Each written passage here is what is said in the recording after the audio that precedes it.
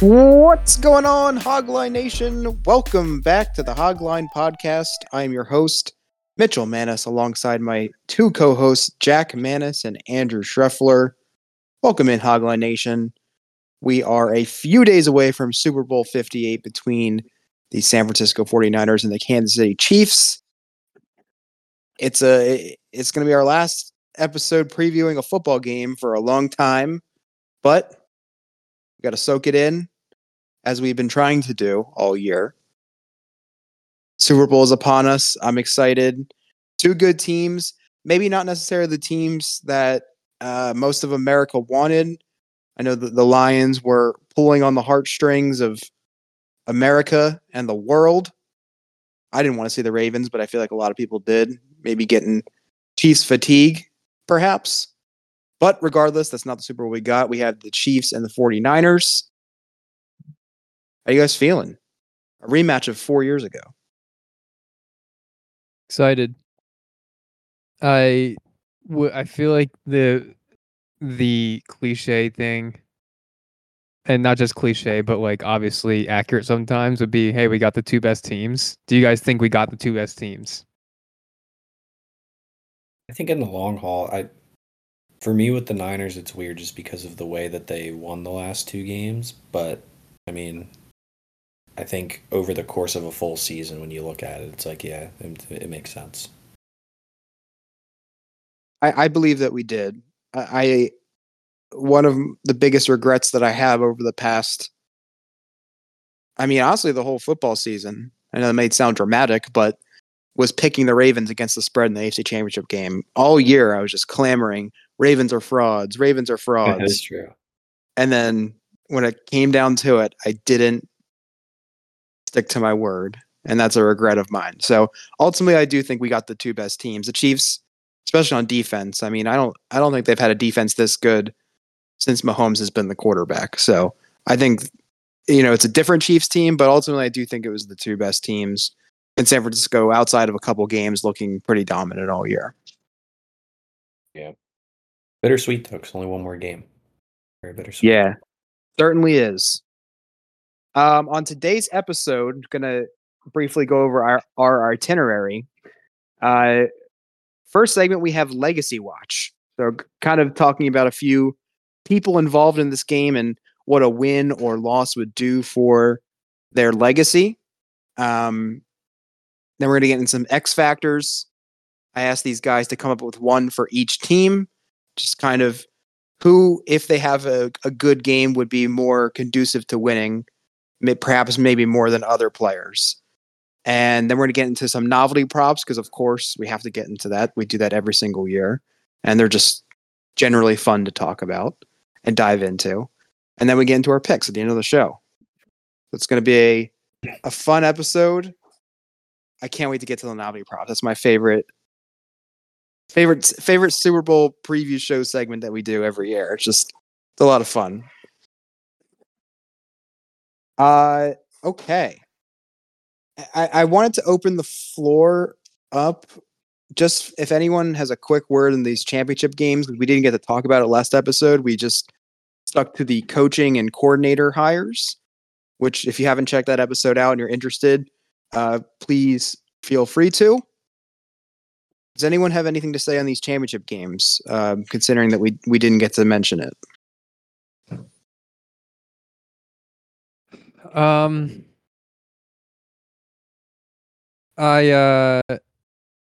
There was a lot of people that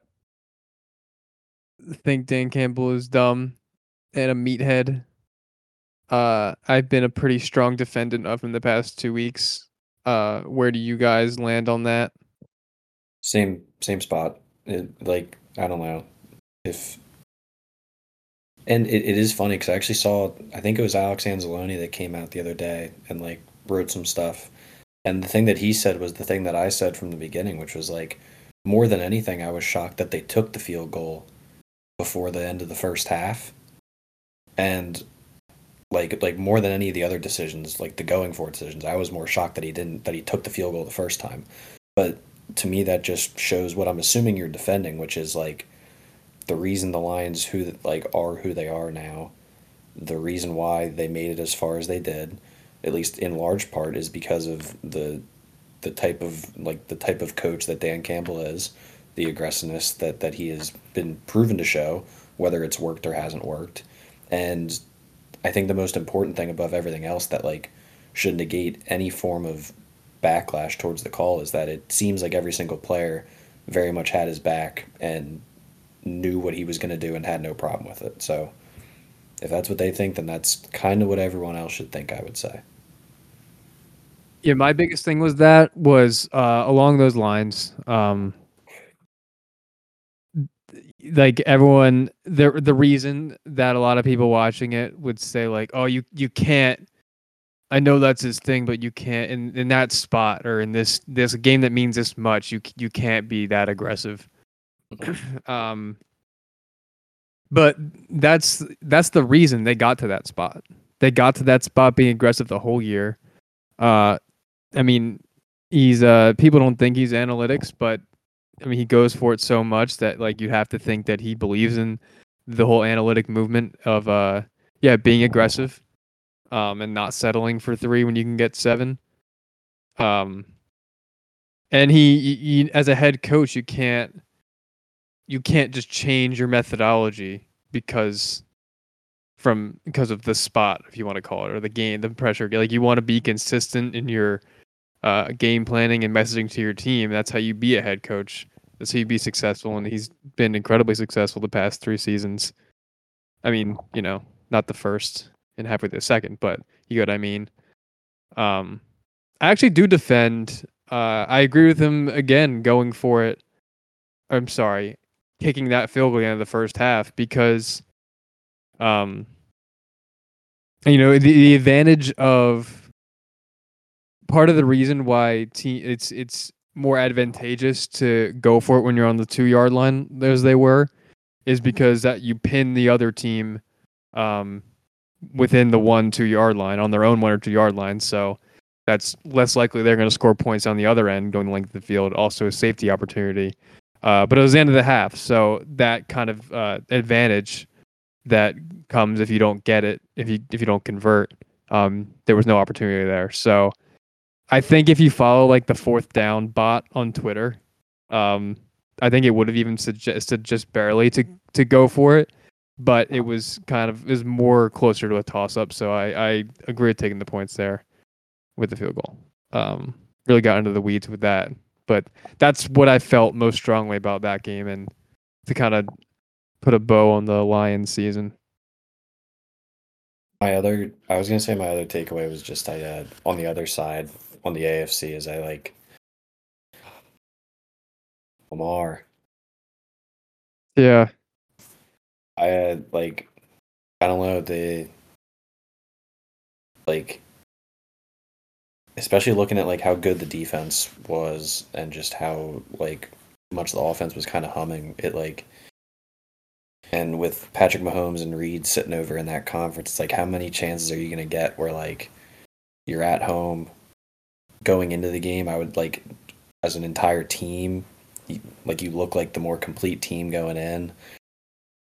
Not only lose, but like you don't really like.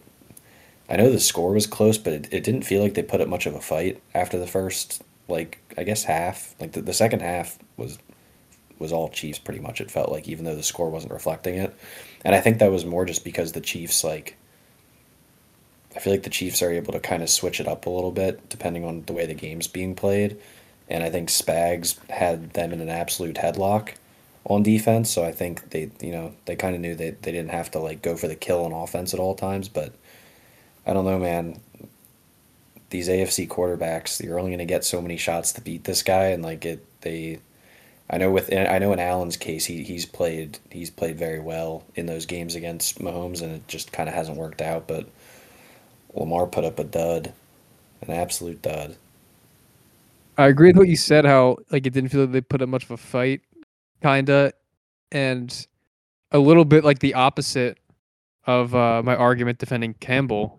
That, and again, this is partly because they got away from the run. They ran the ball like what, five times in the I forget the numbers. Something crazy. And the game, like I said, like the score didn't reflect how bad the game looked. Like They could have been running it the entire game, and with no problem. Like they were down, so that means like teams probably gonna favor the pass more, but they weren't down by a ton. It was a 10-point game at the end. Like they were never by down one by score a lot. So like, was it? Wait, it was 17-7 at the end of the first half, and there's no points in the second half. I remember correctly, right? Yeah. There was a field goal, so 17-10. Field goal at the end. Okay. Yeah. Like it doesn't mean you need to abandon the run. You're not down by like a ton. Yeah, I know it's easier kind of said than done looking back on it with hindsight because Spagnuolo did a great job against the run, kind of pushing them away from that. But I mean that's your team's strong suit, and you got to be more creative and have different ways to accentuate what your strength is. So tough one for them. But Mitchell, you got any thoughts here? Yeah, regarding the AFC Championship game, I mean, you guys touched on it. The defenses were both very dominant. That was the story there. And honestly, when the game opened up, it looked like it was about to be an offensive shootout with the way the Chiefs drove right down the field, and then Lamar made a spectacular play, evading the rush, and then throwing that really nice ball to Zay Flowers, I believe it was, for a touchdown. Yeah. So at that point, it looked like it was going to be, fireworks the whole time. However, it just came to a screeching halt. I mean, the main difference was if you just look at the turnover battle. Chiefs forced 3 turnovers. They didn't turn the ball over. That's going to be the key in pretty much any game, especially in playoff football. And it's just crazy just because all year people calling for the Chiefs' head, saying they're not the same. And here they are, just doing what they do in another Super Bowl. And I did want to share my quick thoughts on the NFC Championship game as well. You guys mentioned the decision for Dan Campbell, really the whole game, his decision making. But I wanted to go back to what you were saying about the field goal at the end of the first half. And I like your point, Jack, of saying how that benefit of making the other team have a long field is negated by the end of the half. I think what I said out loud when that happened, he was kind of, play clock's kind of winding down. You see, like, what's he going to do? Is he going to go for it, send out the kicker? I said out loud, I feel like it's more about, it's not about really the difference between 3 and 7 points. It's about if the 49ers did stop them, it's about the momentum maybe they would have gotten going into the locker room into the second half. I feel like that's what it's more about. Just because, at that point it's 21-7, right? And yes. Then they ultimately kick the field goal and get 24. But if they stop them, they're like, okay, we kept it 2 possessions. I feel like that's a big swinging point. So I feel like once you have that lead like that, it's better. And the Niners got the ball second half. Exactly. Mm-hmm. So I think things could have snowballed, and they ultimately did anyway. But, you could have looked at it from that perspective as well. And also the 49ers, they're just really flipping the script in this postseason. I got the stat from Seth Wickersham, who wrote that article that you sent earlier today, Shreff, about Kyle Shanahan and kind of all about the 49ers and whatnot. But I feel like the stigma around Shanahan, I mean, most notably when he was the offensive coordinator, the collapse with the Falcons, everyone knows about that. But I found this interesting. Shanahan led 49ers teams when they've trailed in the fourth quarter by 7 points. Or more. They were 0-30, and then now they're 2-30 because they did it against the Packers and they did it against the Lions.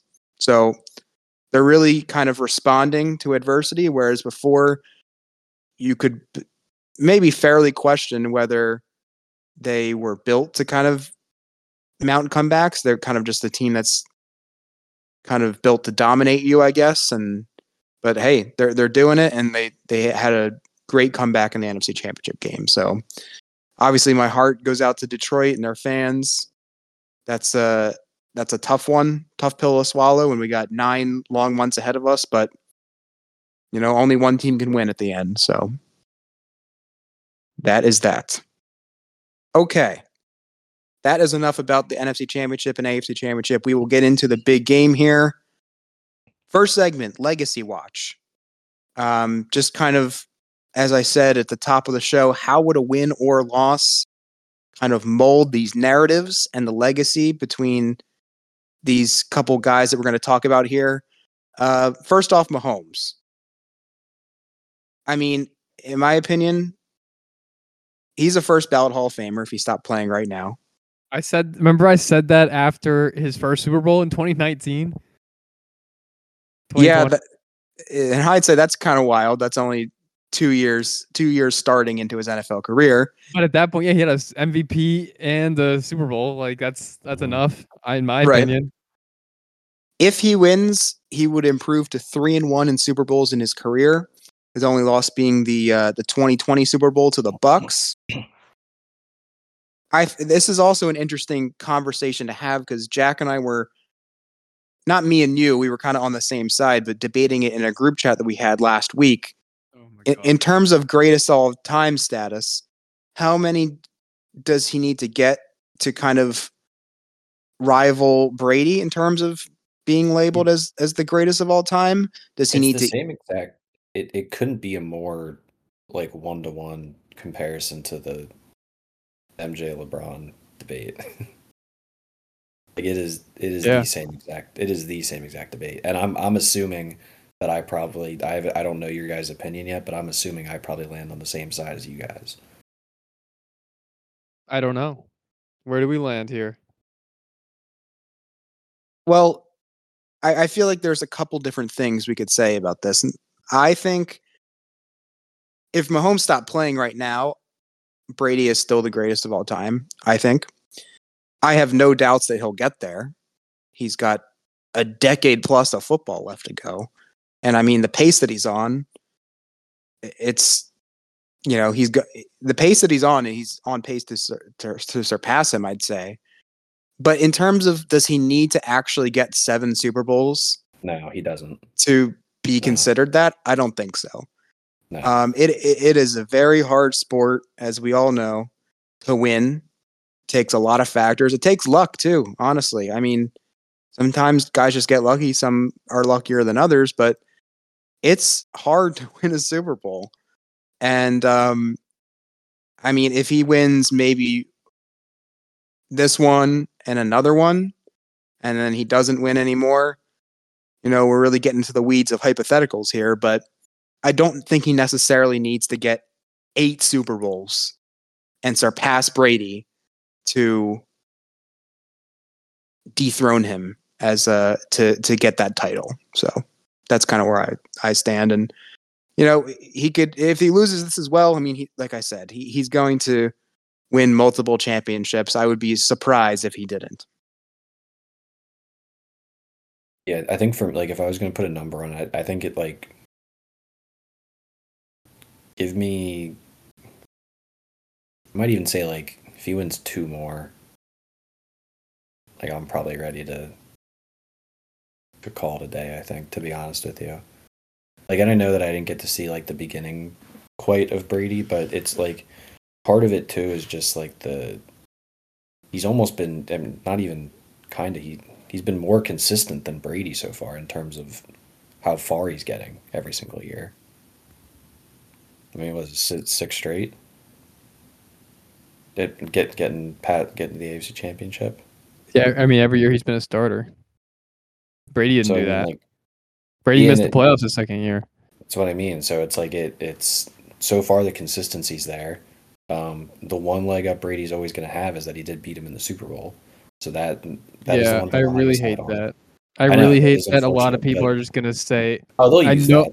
I know there's going to be people that there are people out there that think, Brady, Mahomes can never be called the GOAT because Brady be in the Super Bowl. I hate that so much.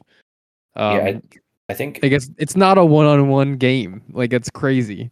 Correct. For me, I think that for me is what it's going to come down to is Brady was clearly always the absolute smartest person on the field, by far, bar none. Knew inside and out what he was going to be looking at, what he could do to expose it. Mahomes has that in the arsenal, but then there's the actual just playmaker aspect of him. I think is kind of what is always going to push him, what by the end of this is going to push him over the edge of Brady for me, is that there are certain things that he does where it is a true, a true one of one guy. Like no one's doing it. I know Caleb Williams is coming up and people are getting excited to do like, oh, the next Mahomes. I I am firmly sticking my foot in the ground and saying that I don't think it's going to happen quite like that. Right. And going back to what Jack said about how he doesn't like the head-to-head Super Bowl Brady beat him as a sticking point in the argument. I put it like this, right? If I'm remembering correctly, I believe the score of that Super Bowl was 30-9. Yeah. Buccaneers 30, Chiefs 9. I think if Brady and Mahomes switched teams and Mahomes was on the Bucs and Brady was on the Chiefs, I'm saying 45-3. Think about, if you go back to that game and think about it, how decimated the Chiefs' offensive line was with injuries. Brady would not have been able to handle. Obviously, his age, Yes. he was probably 44 then, 43. If No way. Mahomes could only muster 9 points, and he's what was he, probably like 24 at the time? Yeah. Think about what a 40-year-old Tom Brady would do in terms of evading that rush and his mobility. I don't know if they'd get it past midfield, to be honest. So, yeah, I'll put it like that. And yeah, so it's crazy that we're still going to have, God forbid, injuries. We're going to have a decade plus more of Mahomes still doing this. So, my brief thoughts on it. Mahomes is already, in my opinion, I mean, he's better than Brady. Oh yeah. Talent. Well, yeah, I think he's a better talent. That's also the LeBron Jordan argument, because like it gets yeah, and it gets into this like subjective debate, like what does greatness mean? Like you need to win championships, like whatever. It's kind of tiresome, but Mahomes is already, I think, the greatest to ever play. He's the greatest quarterback I've ever seen. However you want to interpret that. I don't, obviously he's only won 2, and I think that just looking at him, watching him play. And it's not like this vendetta I have against Brady. I mean, like, obviously they beat the Steelers a lot throughout my life, but like I admire his career, and like I acknowledge, I like witnessing the greatness that he's had. I loved it. Like, I don't hate Brady at all. But I mean, I'm just being objective about it. Mahomes is better, and that's why I'm kind of I'm rooting for Mahomes to win this and then like sustain this success and keep winning Super Bowls, because I err on the side of Mahomes is better. I think, and I want to watch the people that are like so pro Brady like get uncomfortable with it, like, because if Mahomes keeps winning, like, he's objectively the better quarterback if you look at him, but obviously don't want to knock Brady's success that he had, but like, Mahomes doesn't have the wins yet in Super Bowl. So anyway, so to answer the original question, for me personally, it's not going to affect how I view Mahomes' legacy. And then the same whether if he wins or loses. Same for Andy Reid. Because I mean, Andy Reid's like a top 5 coach of all time already. If he wins another, maybe he can bump up a spot. Maybe. Huh? Higher than top 5. Like, I think he's definitively in the top 5. Yeah.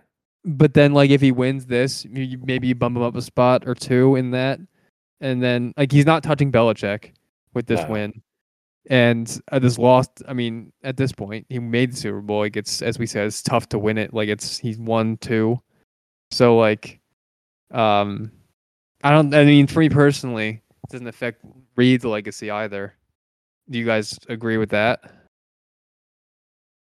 Yeah. I think Shanahan's where it gets interesting. Well, in terms of Reid, I think it affects it a little bit more than Mahomes for a couple reasons. The notes I have written down here, Reid's currently 4th all-time in wins in the NFL. He's one of 4 coaches with 5 or more Super Bowl appearances, that being himself, Tom Landry, Don Shula, and Belichick. I don't think a loss impacts his legacy really at all. I think a win would solidify his spot as the second best coach of all time, at least Kind of personally. Because I mean, I know I'm going to get into obviously being an Eagles fan, but I do think for him, like I know he didn't win one in Philly, but like the success that he had with two different teams, I think does play a big part into it, just because it shows that there is like a legitimate point to him being a head coach of your football team. Like you will find success with this guy.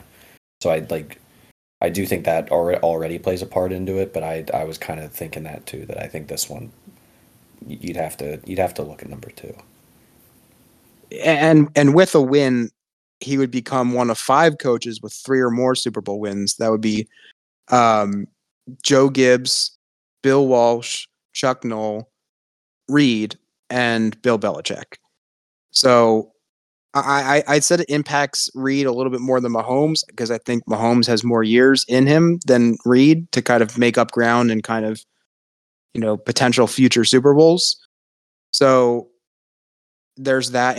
And also, Andy Reid's been a coach since I've been alive. 1998, I believe, is when he started coaching. There's 25 seasons. And he's made the conference championship in 42% of those, I think. Or 44. I think 11 out of 25 he's made the conference championship. I mean, think about that. That is absolutely wild. I mean, how many years do you think he has left? Like I want to mention that. Like, if he wins this, I know there's kind of like rumors out there. How old is he? Is he? Oh, look. I think he is 65. I bet he's got 5 more in him. Yeah, probably till 70. He's 65. Yep. I mean, how many could they get in 5? How many could they get in 5? Like 2. If you include this one, maybe 2. I mean, honestly, if you said any number 0 through 5, I wouldn't really have an argument for you. So, well, maybe if you said 0, I'd say 1 through 5. I wouldn't have an argument for you. Kyle Shanahan. This is where it may get a little bit more interesting, perhaps. I mean, clearly, out of those 3 we just talked about, he has the most to gain from winning this. The only thing missing from his resume is a Super Bowl. And a loss would definitely be frustrating. However, I do want to point out he's only 44.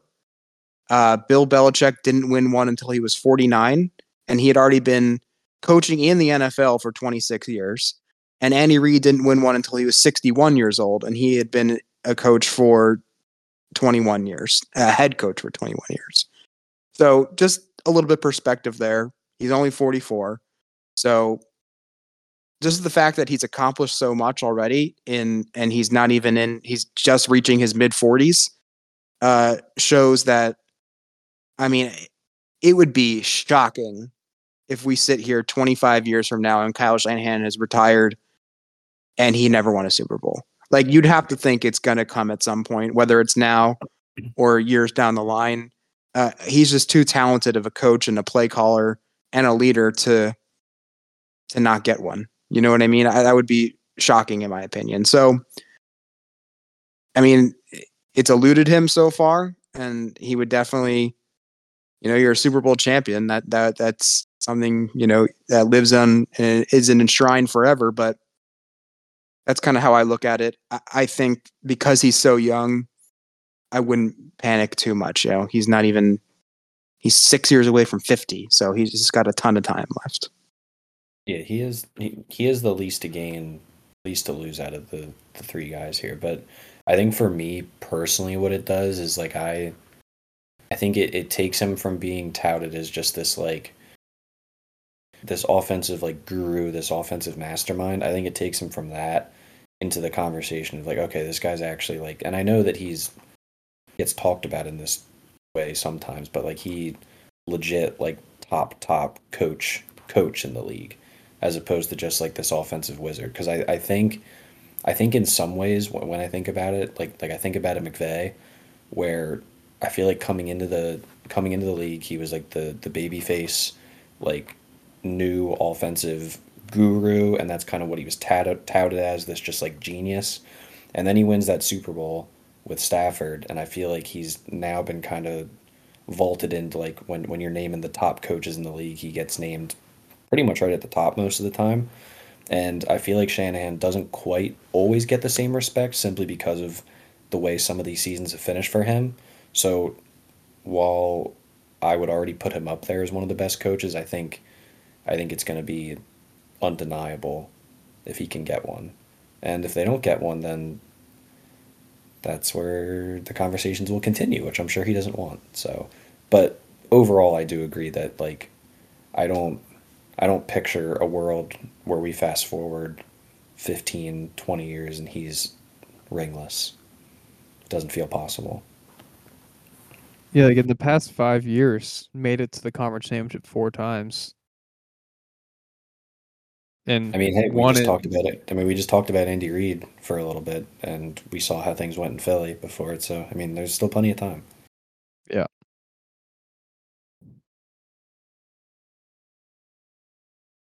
Jack, do you have anything else to add on Shanahan? Or else we can move on to the next segment. No, I agree with what you guys said, and like I wouldn't you know put him on the hot seat and even close to No. it by any means if they lose, but like yeah, I guess like you can like pose like the not even pose a question. I mean, it's valid to say like can't get over the hump as of yet. I mean, it clearly hasn't, and over the hump, I mean win the big one, but um. He's a really good coach, as I just said. 4 conference championship appearances the past 5 seasons. And he's so young; he's got so much time left. So yeah, not worried at all if they lose for his legacy's sake. Yeah. Okay. X factors. Who will be not necessarily most important to the team winning, but if they have a good game, could really swing things in one direction. I'll go first with my Chiefs X factor. I have Isaiah Pacheco.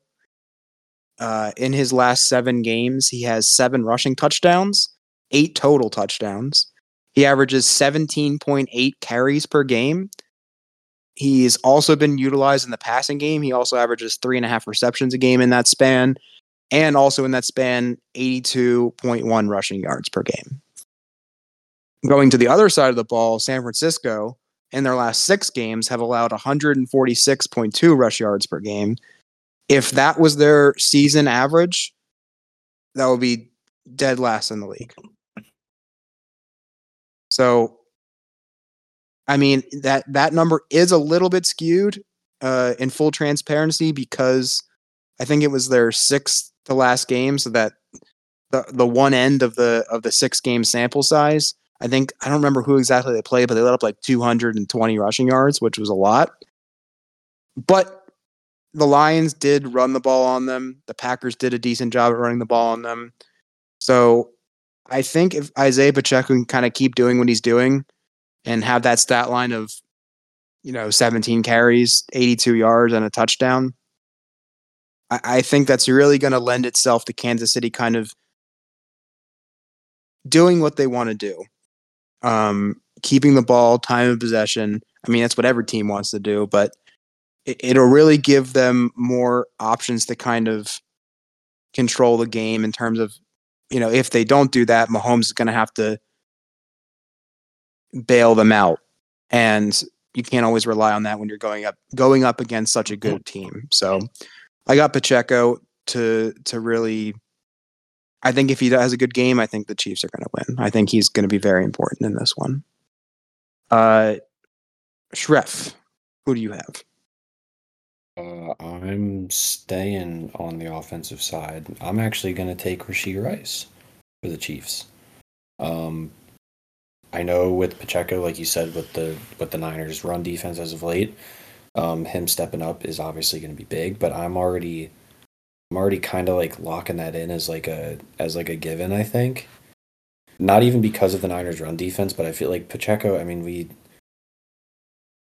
always talk about like his style of running. Like he's gonna run till his legs fall off. So I know like he's gonna be there. I'm looking to see, not just obviously in this game, but for future reference. Like I want to see how a young guy like Rice is gonna step up in a moment like this. I think Travis Kelce, for obvious reasons, is going to be a big time focal point for the Niners defense. And I would also say that, because of how poor the run defense has been, on top of the fact that the Chiefs have kind of found a really nice, usage rate for Pacheco, he's kind of taken on a little bit of the workhorse role. I think the Niners kind of know what they're going to want to try to stop. So I think Rice is going to be someone that is maybe going to find himself in some positions to have to make some plays.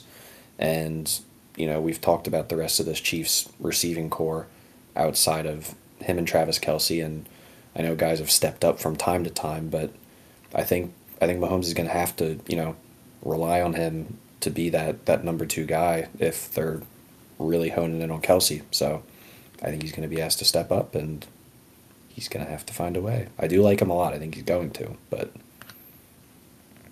we'll see. Yeah, push come the shove. I mean, if Kelce is being somewhat neutralized, Mahomes going to look at Marquez Valdez-Scantling and say, "Oh, I'm going to trust this guy in the biggest stage." And I know he made the catch against the Ravens to seal the deal, but like that's been an anomaly that he's been able to do that and capitalize on the opportunity like that. And Rashee Rice has been that. So yeah, I mean, he's definitely the secondary option in terms of what Mahomes is looking at in crunch time. I feel like those are two of the more obvious ones. Jack, did you kind of concur with one of them, or do you have a different guy that you wanted to highlight? I have a different one. Kind of cheated with I took two guys, but a position group. The Chiefs cornerbacks in Snead and Trent McDuffie. Because they've been fantastic. Whole year really, but this postseason, I'll go through their track record real quick. The past couple games, and I would say, the Niners got great receivers in Ayuk and Debo.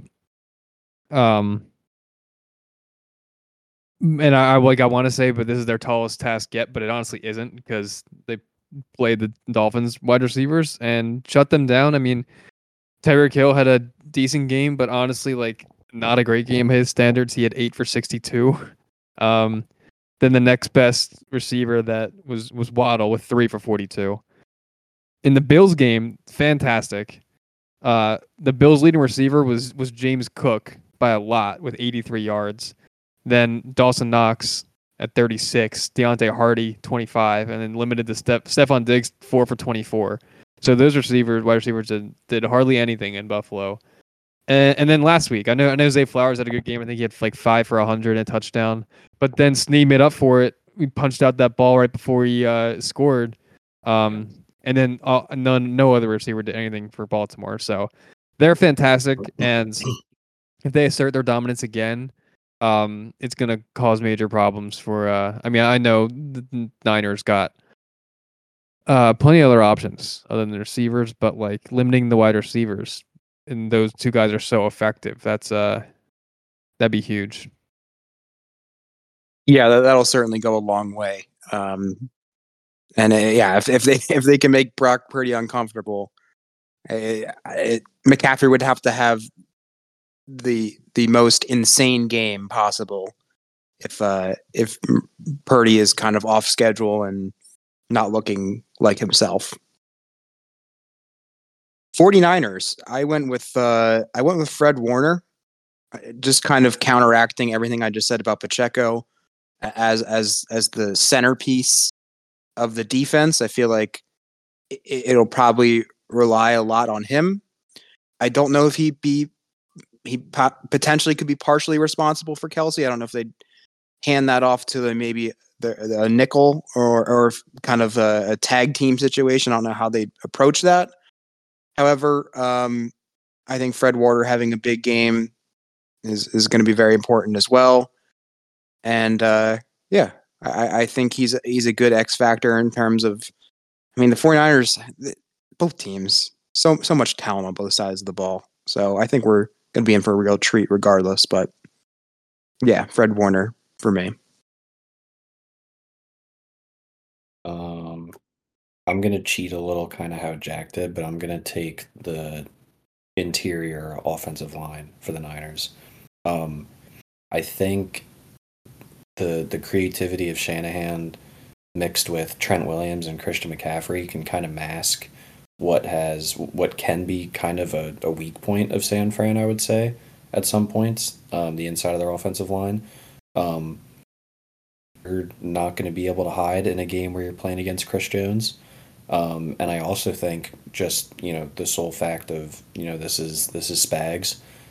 He's going to try to get to the quarterback in, creative ways, and I would assume at a decently high rate.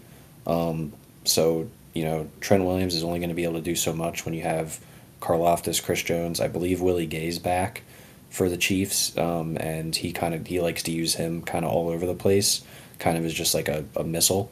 So, there's going to be things that these guys are going to have to account for, and I think especially with a guy like Purdy, who, from what we've seen, definitely needs things to be, as many quarterbacks do, but definitely needs things to be running efficiently, I would say, on the offensive line to kind of, get his reads off and get what needs to be done. So they're going to have their hands full with Chris Jones and all those guys. So that would be my selection. Very nice.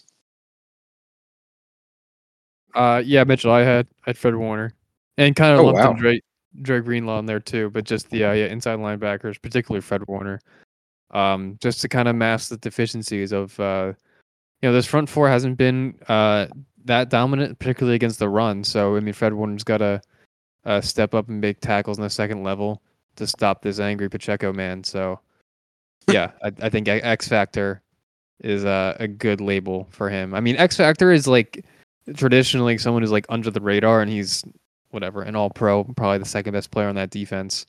But I think of it. More importantly, he plays an important part, maybe more than usual this game. Yeah, I almost think of it more as like when I think of X Factor, I think like if this guy delivers, I think it gives them the best shot of winning this game.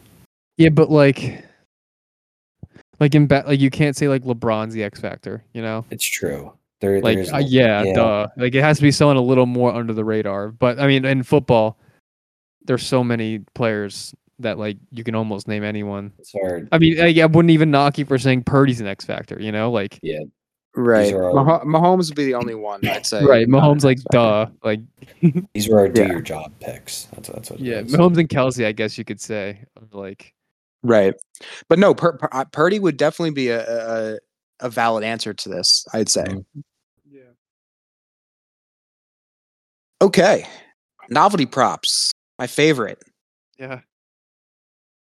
Before we get into it, I wanted to just kind of say a general note or general disclaimer, if you will. And this is something which I'm going to reference a couple different podcasts where I get my stats from. I try to always do that, cite my sources. And something that on the sports podcast Veterans Minimum that Jack and I listen to, always shop the lines around when you're making your bets. It can make a big difference. There's, it can be surprising, but there could be a lot of variance between books on things. So you definitely want to make sure you're getting the best number and the best value out there. And I have a couple of examples here for you. And I'm going to pick on both of the major two sports books. So it's not like I'm just picking on one here, but FanDuel for the coin toss has minus odds. That's highway robbery. They're stealing money from you. There is one of two outcomes, and they're not giving you double your money for it. That should be illegal. Well, that's not like that's just how they make their money. Like that's just like when you bet every spread, Maybe, but I feel like most of the time, sports books for the coin toss, the sports books are very greedy. I'll say that. And yes, they have to make their money. They make a lot of money. But I feel like most Super Bowls at most books, they give you plus 100 for the coin toss. I don't know if that's out of a courtesy or people. I think it is for a courtesy, yeah. But FanDuel didn't do it. And that makes me mad. So if you're going to bet the coin toss, bet on DraftKings. They have plus 100 for heads and tails. FanDuel is like minus 105.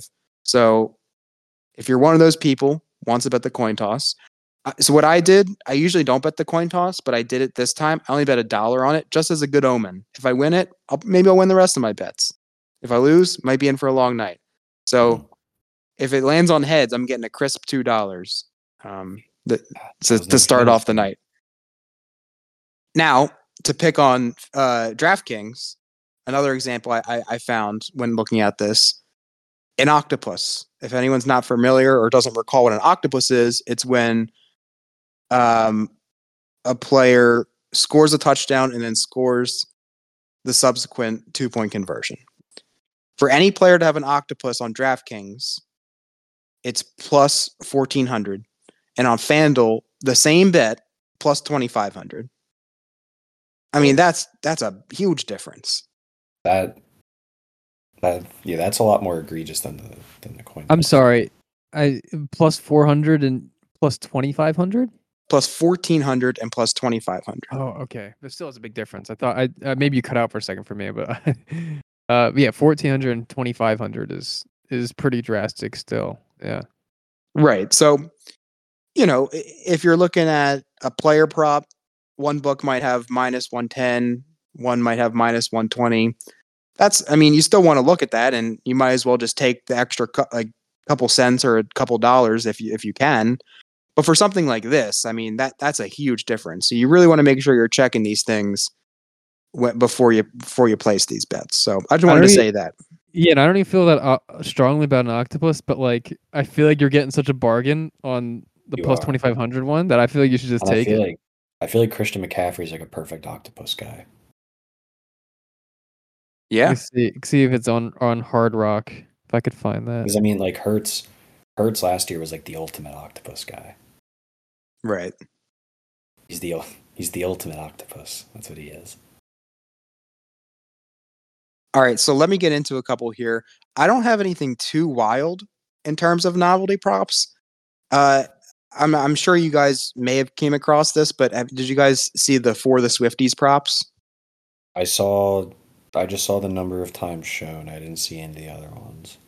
Okay. So they're not really, okay. Obviously they're marketing to Taylor Swift fans, and I don't blame them. They got to milk this for everything that it's worth, I'd say. It's worth a whole lot. It is. So these are Taylor Swift themed props, and I'm going to say them to you, and you guys have to tell me what you would guess the odds are, okay? I think we played this game in some capacity last Super Bowl preview show, but we're going to do it again with this. I have a few, but... Oh, so you know a few of them? I don't know. We'll see. Well, just keep going. We'll see what happens. Okay. So first one is 22 for the song 22. And it is any quarter to have 22 plus points scored in it. What do you think those odds are? Oh, total. Okay. I thought you meant like a one team scores 22. But that's not crazy for plus I'd say it's a lot of points for a quarter. Yeah, but 400. Scoring kind of comes in bunches. Like the game is indicating that each half there should be 24, and then I'll say plus 250. I'm going higher. Maybe plus 300. I think it might be closer to 4. Drops right. It's plus 400. All right. This one is the anti-hero. Ooh. Brock Purdy, 250 plus passing yards and 2 plus passing touchdowns. I don't think that's that crazy. Well, I don't know. Same, maybe plus 300. The same as I said last time. I was gonna say 275. Sheriff wins again. It's plus 200. Oh, okay. Ooh, rip off. Yeah, I was gonna say. Now this one, I have no idea why they named it this. So if I'm missing something, please help me out here. It's called Blank Space. Okay, maybe I can say it, but I don't know. Kelce to score an octopus. Why is that called Blank Space? Because he's wide open in the end zone, so it's a blank space. That's the only what, thing I could think of. Maybe. That's what Kevin Hart or one of the announcers said when they Oh, it was Iron Eagle. Iron Eagle, yeah. Oh. Okay. And I think it was wait, is it for him to score an octopus? That's Yes. I think it was the on a lyrics Kelce 2-point are- conversion too. I believe that the call. lyrics are like, it's like I got a blank space, baby, and I'll write your name. So you're gonna write his name. You're gonna write Travis's name. Yeah. I don't know. Regardless, I still think that one was the most one where they were reaching there because I don't know. We had to do some mental gymnastics to kind of figure out that one. Yeah. What do you think Kelce to score an octopus is? You said it was 25. You said just an octopus was 2,500. Well, that was on. I mean, if you're looking at it like this, I'll give you guys this one just because I got the For the Swifties props on DraftKings, and DraftKings was the one that had 1,400 for the octopus. Mhm. Kelce to score an octopus on DraftKings is 30-1. So what they're saying is FanDuel says anyone to get an octopus is 25-1, and DraftKings says just Kelce to get it is 30-1. That makes no sense. Yeah. I got two more for you for this one. Deja Vu, which isn't that an Olivia Rodrigo song? Yeah. There's probably a Taylor Swift song called that too. I think there is. Anyway, the Chiefs to win by exactly 11 points as they did 4 years ago when they played the 49ers in the Super Bowl. Wait, I'm sorry. The same exact score between both. They Say win it by again, I'm 11. sorry. Just win by 11 points. Exactly. I don't even know. Yeah, it's a tough one to guess. Those exact score bets are always like ridiculous. It's actually, I don't think this is as high as it should be, so I would definitely stay away from this one. What is it like? I don't even Plus know. I really have no 5,000. idea. Yeah, maybe. It's the same as the Kelce octopus. It's 30-1. Okay. Yeah, it's not worth it. I don't think so at all. Last one, Fearless.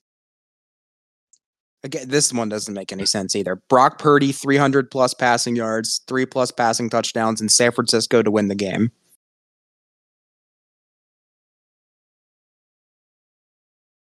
Well, the last one we said was plus 200. So it's another touchdown, 50 more passing yards, and San Francisco money line. Plus 500. What'd you say, Shreff? I said 700. It's plus 1,000. So Whoa. it seems like if you guys were going to bet on one of these, it would be that one. 250 Yeah, but and I wouldn't 3. bet on that. 303. Oh, 303. Yeah. Yeah, 1,000 makes sense. I thought it was 250. I wouldn't be able to like bet that and like feel good about myself though, I don't think. No, definitely not. Even at those odds. The other one I had is just Gatorade, classic Gatorade color at the end. We have orange at plus 300, blue at plus 370, yellow at plus 390, purple at plus 390, red at plus 550, and clear/water at plus 750. I think red is clearly the best value on the board here.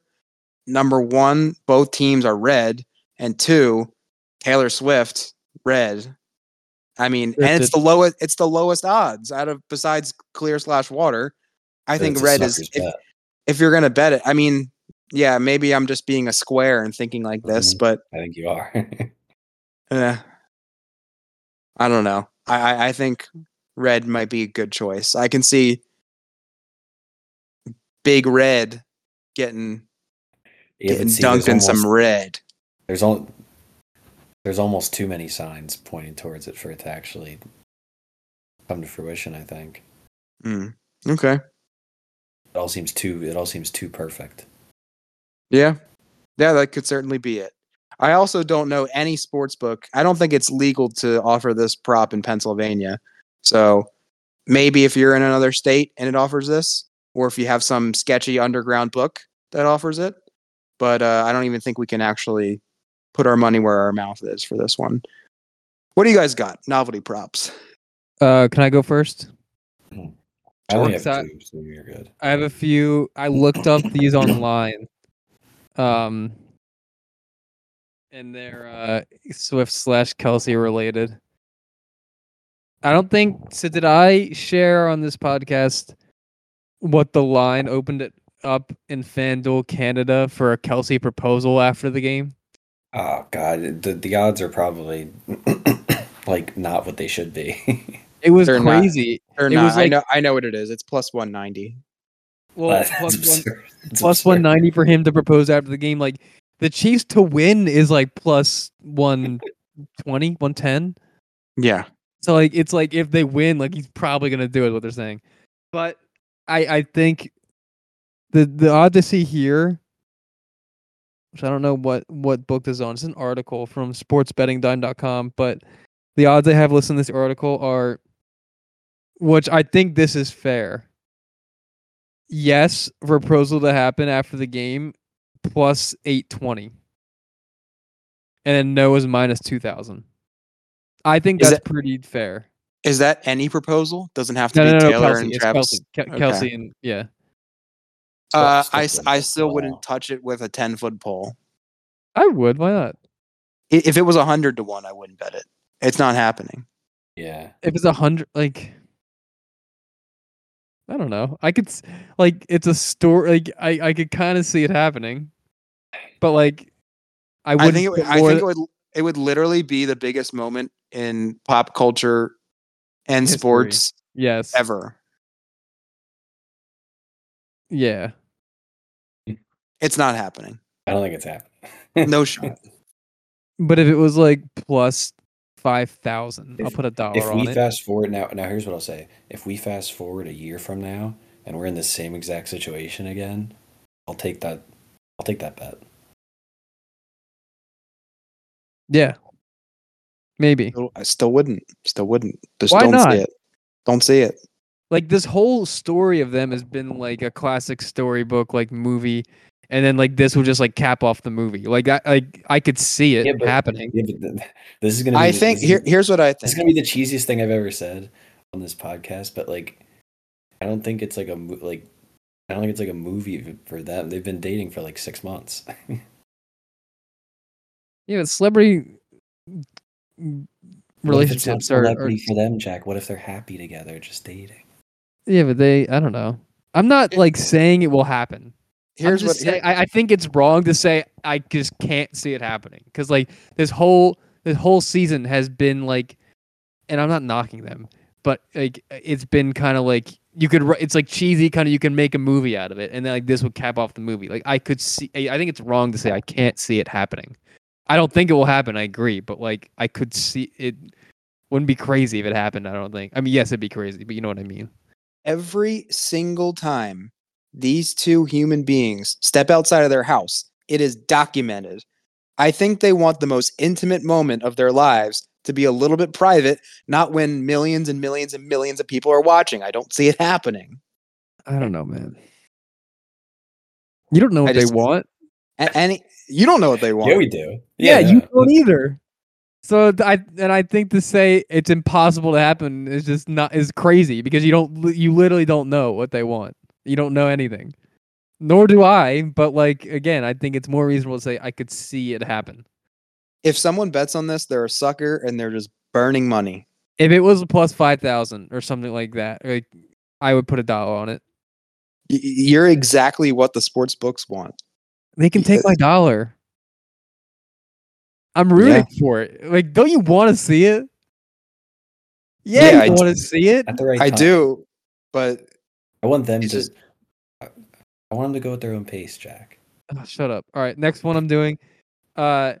Again, same article. I don't know where you could bet this, but what do you think the odds it's for Jason Kelce to be shirtless? Probably lower than they should be too. Probably like 1,000. Plus 400. It's a little confusing how they say it here, but it's so here. I'll just read what they said. Will he be wearing a shirt? It may start that way, but it's unlikely to end that way if history is to repeat itself. The odds say Jason will remove his shirt at some point during the game, and it's the favored option at minus 175 to occur before he chugs or shotguns a beer at plus 125. That's I bet. crazy. Can I bet no to him Yeah. taking his I don't shirt think off? he's gonna do that. I would bet like responsibly. I would bet so much. And you're getting plus money. Yeah, that's crazy. Like I understand he did. Like they were in. I feel like they were in Buffalo. I feel They like that's could a really big get part some of it. suckers on, like some sucker Swifties that are like, "Oh my God, Oh my God, he Jason took must do his this shirt all the off. He probably time. does that every week." Like I feel like that's a huge part of the context that people seem to be forgetting. Yeah, and the fact that it's like indoors and like he did it because it's Buffalo.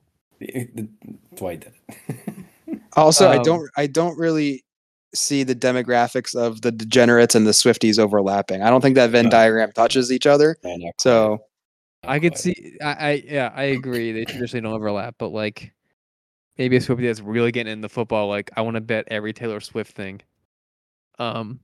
Anyway, my last one. Actually, there's one more, but my last like Swift Kelsey related one, whatever. In this thing or sportsbetlistings.com had this, and I think it says you can bet it on betonline.ag. Um, who will Joe Biden mention first during his pregame interview? Joe Patrick Biden's Mahomes. getting interviewed. Yeah, Joe Biden. It says Joe Biden is expected to have a pregame interview on the Super Bowl broadcast. Oof. And yeah, whatever. Oof. So who is he going to mention first? Patrick Mahomes at minus 250 or Taylor Swift at plus 170? Mahomes. What You about neither? think? Yep.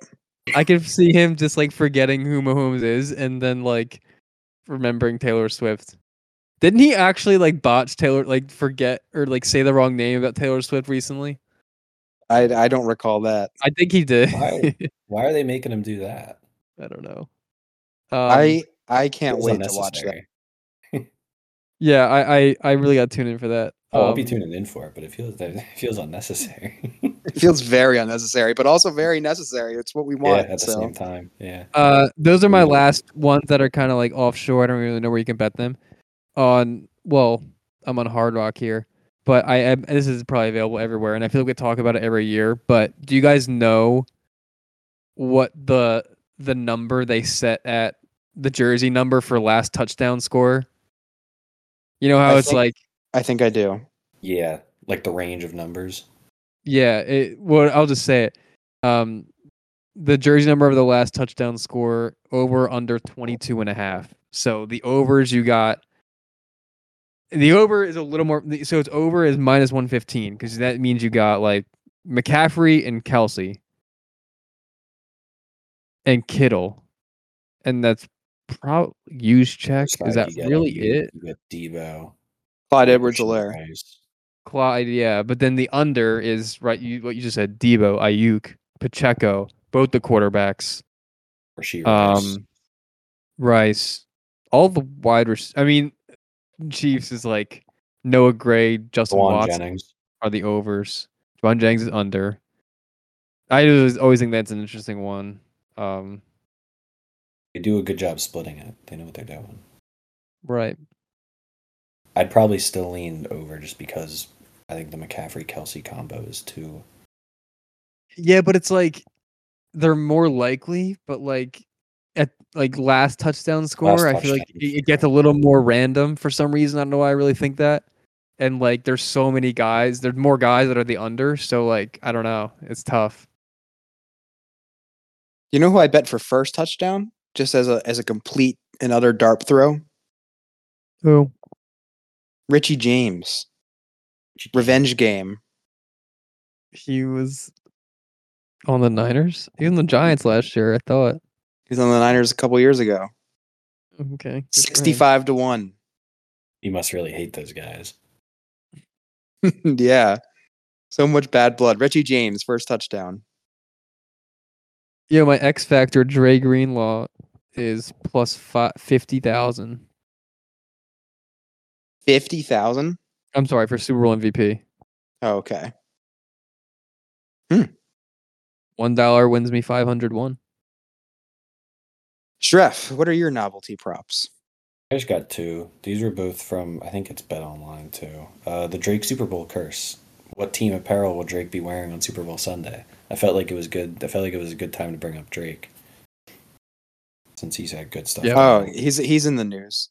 He's in the news as he always is. He's Drizzy. Come on, man. Yep. But I won't really go through the odds on it. Like I won't make you guys guess because they're random anyway. But the Chiefs are more favored than the Niners. The Niners are plus money for Drake, which I feel like makes sense. I feel like I could see Drake being like a big Patty Mahomes guy. Yeah, I was gonna say I can see him wearing Chiefs stuff. But I am wondering, like, with all the news about him, like, normally this is around the time when we find out, yeah, who he bets like $1 million on. Maybe he's gonna take it low key this time. I think he might. But I like to see where he's betting. Him and it's like him and Mattress Mac are like the two guys that I like to see who they're throwing money on. We've seen too much of Drake this week, so I've seen too much of Mattress Mac too. That dude's a loser.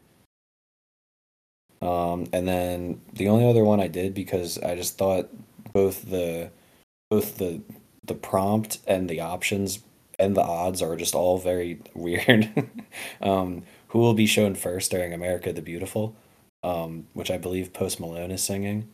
The first option is Travis Kelce at -250, and then the second option is Christian McCaffrey at +185, and those are the only two options that they give you. why? I don't know. So if you think Mahomes or Purdy or anyone else is getting shown, don't bother. You're out of luck on him. Who's I getting just also shown liked it 'cause they didn't- first? Hmm? Who's getting shown first? Yeah, like when they start, you know how they do it. Like when they start playing the song, they just start doing like the slow fade in and outs of the players and everything. That yeah, it seems kind of racist first off, and like I Fair. Mahomes. Yeah, that's weird. I also I was scrolling through it. They didn't have one for who they'd show first during the national anthem, but they had it for America the Beautiful. So I don't know. Weird. And then the odds too, like Kelce's -250, and then it's just McCaffrey at plus 185 as the next one, and then that's Even it. weirder. Yep. Even weirder. None of it made any sense. I have no idea even what was to all I begin to had. think of what to do for that one. So Yeah, that was really all I had on that one. That one was more just I was like, huh? yeah, that's a head scratcher for sure. Mm-hmm. All right. Enough messing around. That was fun, but let's get back to the game. And our final segment and our final segment of the show and final segment of Sportsbook Donation of the Week for the year. Not the year, the season. In terms of where we were, considering our conference championship picks, nothing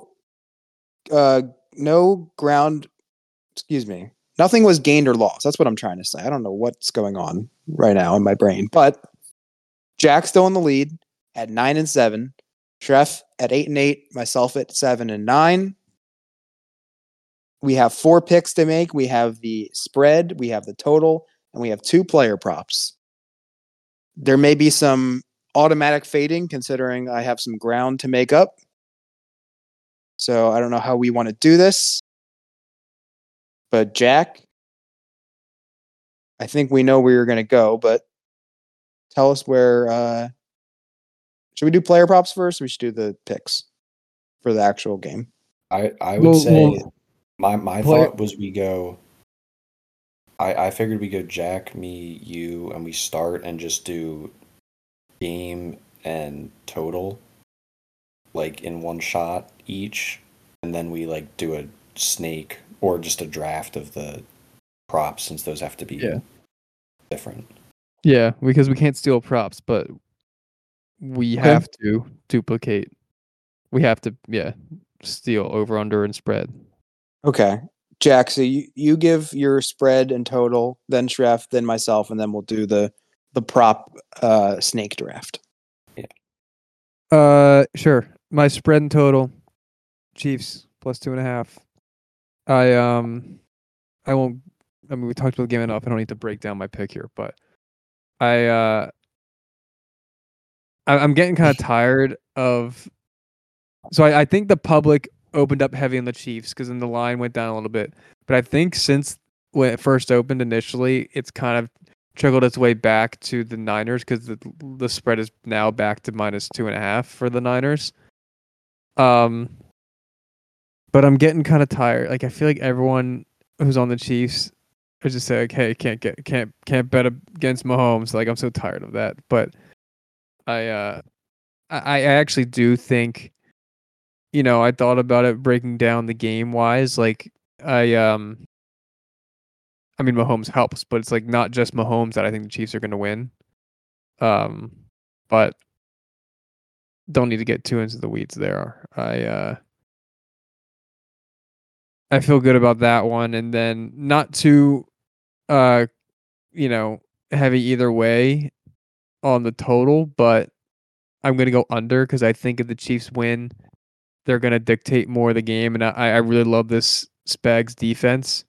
Um, and I think that if the Chiefs are gonna win, they're gonna control the Niners offense with their dominant defense more. So I could see it being more under. Because the past two they've gone under in like I don't remember if the Bills Chiefs was over or not. That was probably over. Yeah, it's 27-24. But 17-7, no one really saw the Ravens only scoring 7, and then their game against the Miami was Miami didn't do anything either. Granted, it was the cold that helped, but so under 47.5, Chiefs +2.5 are my 2 picks for that. Fair enough. Trev? I'm gonna start. I'm gonna ride with Jack. Chiefs +2.5. I agree with everything you said. I was like, because the line, like in a way, like kind of makes no sense. I've been trying to think of every way as to why I'd want to take the Niners, but I really don't. I think the Chiefs match up in a lot of ways, like really well with them. We talked about it a little bit. The run defense hasn't been great. I think throughout the season, the Chiefs have really found a way to kind of make Pacheco more of a focal point of the offense. I talked about Chris Jones a little bit. What I think he brings, it feels like as the lights get brighter, he gets better. And I don't know if the Niners have exactly the guys in the middle of the line to kind of control him for all 4 quarters. And I think for me, more than anything, what's standing out is that like the Chiefs this season, I feel like had such a defined like moment where it was like, ooh, they're not looking too hot. And then you like kind of saw in real time how they were able to kind of flip the script, and it feels like they've gotten better and better every single week. The Niners, I feel like towards the back half have kind of been all over the map a little bit. They've obviously found ways to win games, and there's something to that, and there's something to be said for it when it gets later in the season like this. But it feels like they have escaped death narrowly a couple times, and I don't think Mahomes and Reid are the duo that's going to allow them to do that for a third straight time. So going there, and then this is where I am going to try to make up a little bit of ground. I was also very back and forth on the total here. I probably could have made explanations for both of them. I was slightly leaning the over, and since Jack took the under, I'll hammer the over here. We'll take the over. I think for me, like going back to the Ravens game, I think the Ravens defense kind of made it so that the Chiefs had to play a different style of football to win the game. I think with this Niners game, the defense, like I said, it hasn't been the same Niners defense that I think we've become accustomed to the last couple seasons. And I think with the playmakers that the Niners have on offense, I think while Spagnuolo has been incredible, I feel like Shanahan's going to come in with a decent game plan to be able to move the ball, and I do think they're going to an extent, force the Chiefs' offense to have to rev up the engines a little bit. So, while I'm not confident in it, the fact that I have some ground to make up, and it's Patrick Mahomes, Kelce, and the playmakers on the Niners, I'll take the over. So Chiefs in the over. Okay, fair enough. So my pick would have been Chiefs +2.5. I have some notes to back that up. This is courtesy of Veterans Minimum. We shouted them out earlier in the show. Teams that are 0-2 against the spread going into the Super Bowl, as the 49ers are 0-4 against the spread when they get to the Super Bowl. So that, I think that's pretty interesting to consider. And also, if you like Kansas City spread, you should just bet the money line. This is also courtesy of Veterans Minimum. Only twice in the last 30 Super Bowls has a team won and not covered. So either the favorites are winning and also covering the spread, or the underdogs are winning outright. So that is, I like Chiefs money line. I like them plus 2.5. However, I'm going to be going with San Francisco just for the sake of this to make up some ground. Don't love it at all. The only thing that maybe I'm considering as maybe, I don't know, an edge for San Francisco is the public is considerably on the Chiefs, and I do like to fade the public, especially because it's the Super Bowl and there's a lot of casual bettors out there. So that's something, but ultimately, I've already bet Chiefs money line. Like, I've actually made that wager. So, but for this, got to go with San Francisco, and I'm going with the under as well. These are the second and third ranked defenses in terms of points allowed throughout the season. 5 of the past 6 games for the Chiefs have gone under. The only one was that Bills game that Jack mentioned a few minutes ago. And I just think ultimately that the Kansas City defense is going to make Purdy very uncomfortable. I think if I want to give a final score prediction, just to throw it out there, and maybe if it comes true, we can go back to this moment. But Chiefs 24, Niners 19. That's my prediction. All right, player prop time. Wait, sorry, real quick. I forgot to say this stat. Mahomes is an underdog in his career, which is kind of crazy. He's only been an underdog 12 times, I think. I heard this stat today from Todd McShay. He's 10-1-1 as an underdog and has 9 outright wins. Oh my goodness. That's not even fair.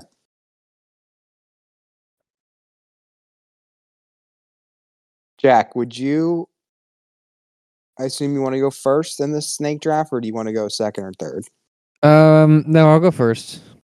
Okay, go ahead. I think you will steal it, or one of you are going to steal it. So I feel like we all have the same number 1, maybe. Pacheco. Yeah. Dang it. Yeah, Pacheco over rushing 67.5. What is it? I think I looked at the different books. 67.5. Okay, 67.5. Yeah, we talked about it throughout this.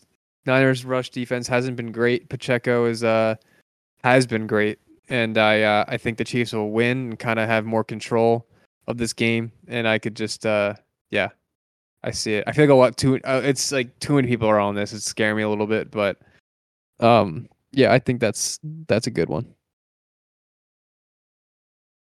Yep, that was my 101. So. Yeah, that was mine too. I knew it was. You don't have to take 2 different teams, right? It could be any. No, I don't think so. Right? Is that okay with you, Shref? Yeah, it can be anything. Like we said, it just has to be even odds. Yep. All right, you're up. I'm gonna take Debo over 4.5 catches. I think this is more of a bet based off of what I think Spags is gonna do and what I think the Niners are gonna have to do because of that. I do think there's gonna have to be a sense of urgency from Purdy to kind of get the ball out quick, get it into your playmakers' hands. And I feel like Debo, generally, obviously McCaffrey being there is part of it too, but I think generally Debo ends up being a big time beneficiary of that. When that's kind of the game plan going in, I think they're going to try to get the ball in his hands as frequently as possible. Let him try to make plays up the field. But yeah, obviously Brock Purdy in general does scare me a little bit with this bet because to an extent I'm not really betting on Debo as much as I'm betting on Purdy. But it's Debo, and I think, I don't know, I feel like he's the ultimate like chip on the shoulder guy, it feels like, and I feel like he's just been like begging to get a chance at this game again. So I feel like he's going to get the ball one way or another. Yeah, I feel like, I don't know how I feel about the one. I think my gut would say over, but for some reason it scares me a little bit. I don't know why. Now, I'm just verifying this is true real quick before I say it. Okay, it looks pretty much right for the most part. Okay. I'm going to be going with Brock Purdy under 30.5 pass attempts. This is according to CBS Sports, and I think it's true. It seemed kind of crazy when they said this, but he's thrown 30 or less passes in 13 of his last 15 games. That seems kind of crazy. Especially, I mean, in terms of correlating with the rest of my picks, even though I don't think it's necessarily going to happen, if 49ers minus 2.5, I mean, maybe they're in control and win or in the lead by maybe 7 to 10 points. They're trying to run the ball. I don't know. So there's something there, I guess. The other one, I'm between two. I'm deciding which one I'm going to go with. I'm just going to go with Kelce over 6.5 receptions, just because that seems safe. He's had 7+ catches in 6 out of his last 8 playoff games. I was gonna say that. I knew that stat. Yeah, courtesy of CBS Sports. That's where I found it. And if that doesn't hit, oh well. I mean, I just feel like I want to go down with Kelce if that's what I'm going to be going with. So I'll be going with that. And I mean, that's a little bit of a cheat code because I think it's minus. Technically, I wouldn't be even surprised if it gets up to 7.5. By the way, people are hammering the over on that one. So yeah, I'll be going with that. Trev.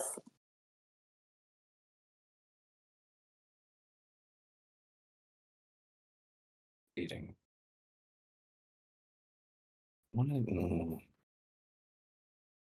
It's hard. If I want to go back, no, I'll do this one. I'm good to do a like a longest rush attempt, right? As long as it's like even odds and all that fun stuff. Yeah, if it's set at a number, I have it at even odds. I'm gonna take McCaffrey. His over under on it is 18.5. I'm gonna take his over on his longest rush. That's an interesting one. It is. The over is minus 105, under is minus 115. So it's all good on odds. But I think he's gonna get the ball a decent amount. Like I said, I think Shanahan's gonna have to get creative, especially with Purdy and especially with the way that this defense is gonna be, sending pressure. I think a good amount of the game, and I think they're gonna say, "Hey, Trent Williams, go lay some blocks, and Christian McCaffrey, go follow him," and trust Christian McCaffrey to break one off. It's a risky one, but a lot of these numbers were scaring me, especially because it's like, I don't know, when you look at the Chiefs, it's hard to just not think like, okay, Travis Kelce, and then on the Niners side, it's like, all right, McCaffrey. Yeah, I feel like it should, but hey, it's set at that for a reason. So I'm waiting. I can't wait for the first quarter, like 17-yard rush, and then just nothing for 3 more quarters. It's gonna be, I can't wait for it. I can see it now. I can picture it so vividly. All right, Jack. The final pick of the NFL, the 2023 NFL season, rests on your shoulders. Yeah, I'm really debating here. Would we allow one that's not technically like as an even yes or no, but I take something that's plus 120? Let me hear it. Mahomes MVP. I don't know if we can do that. It's like pretty much even odds. Close.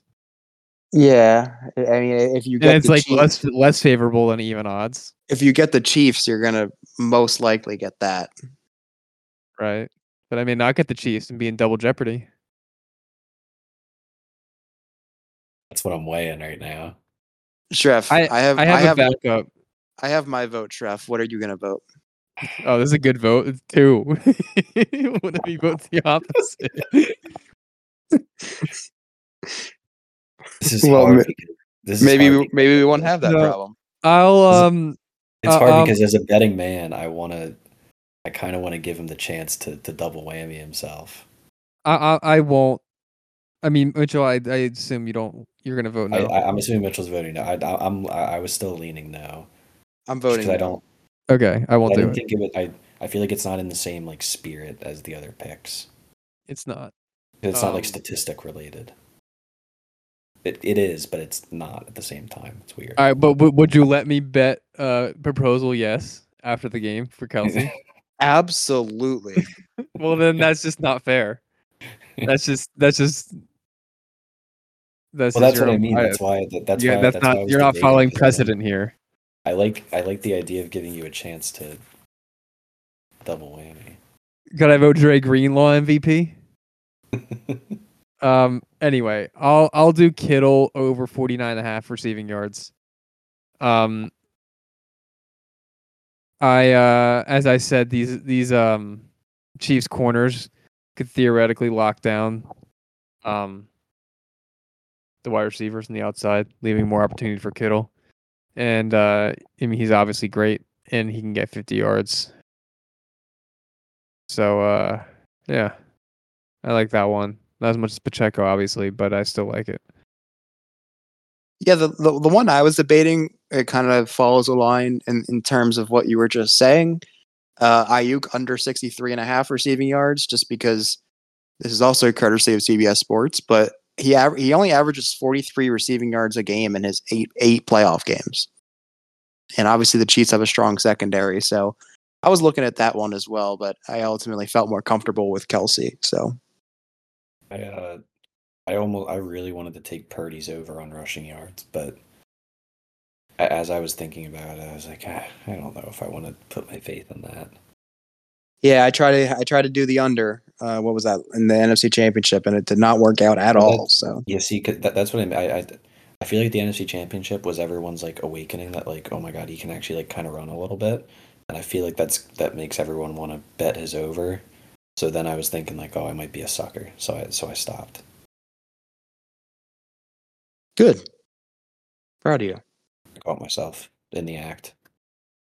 All right, so our picks are Jack Kansas City plus 2.5, the under 47 in the game, Isaiah Pacheco over 67.5 rushing yards, and George Kittle 49.5 receiving yards.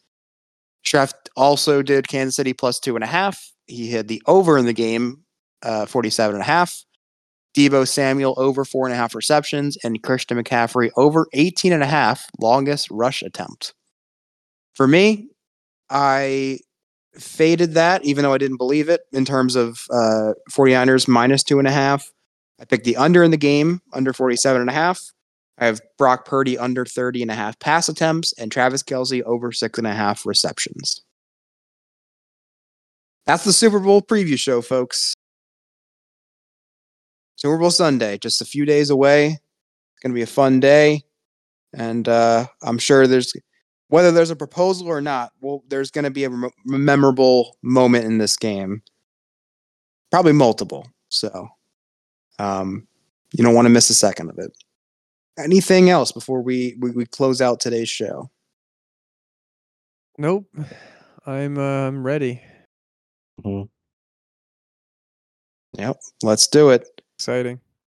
Yeah, Jason Kelce minus 175 shirtless. he's definitely gonna do it. Would you let me take that one as my prop? No. Right. Get serious. Get real, man. Get real. Hey. Oh, sorry. I meant to say this earlier.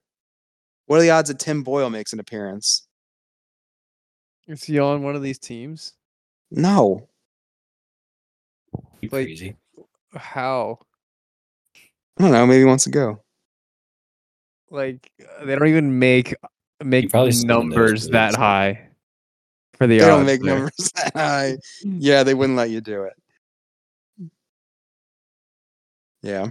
Oh well. Too bad. Yeah, he'll never go to one as a player, so he's got to go as a fan. That's for sure. Because he's a locker room cancer who sucks the spirit out of every team he's on. Okay, we need to go. All right, folks. Thanks for listening. We'll catch you next week, another episode. And be good.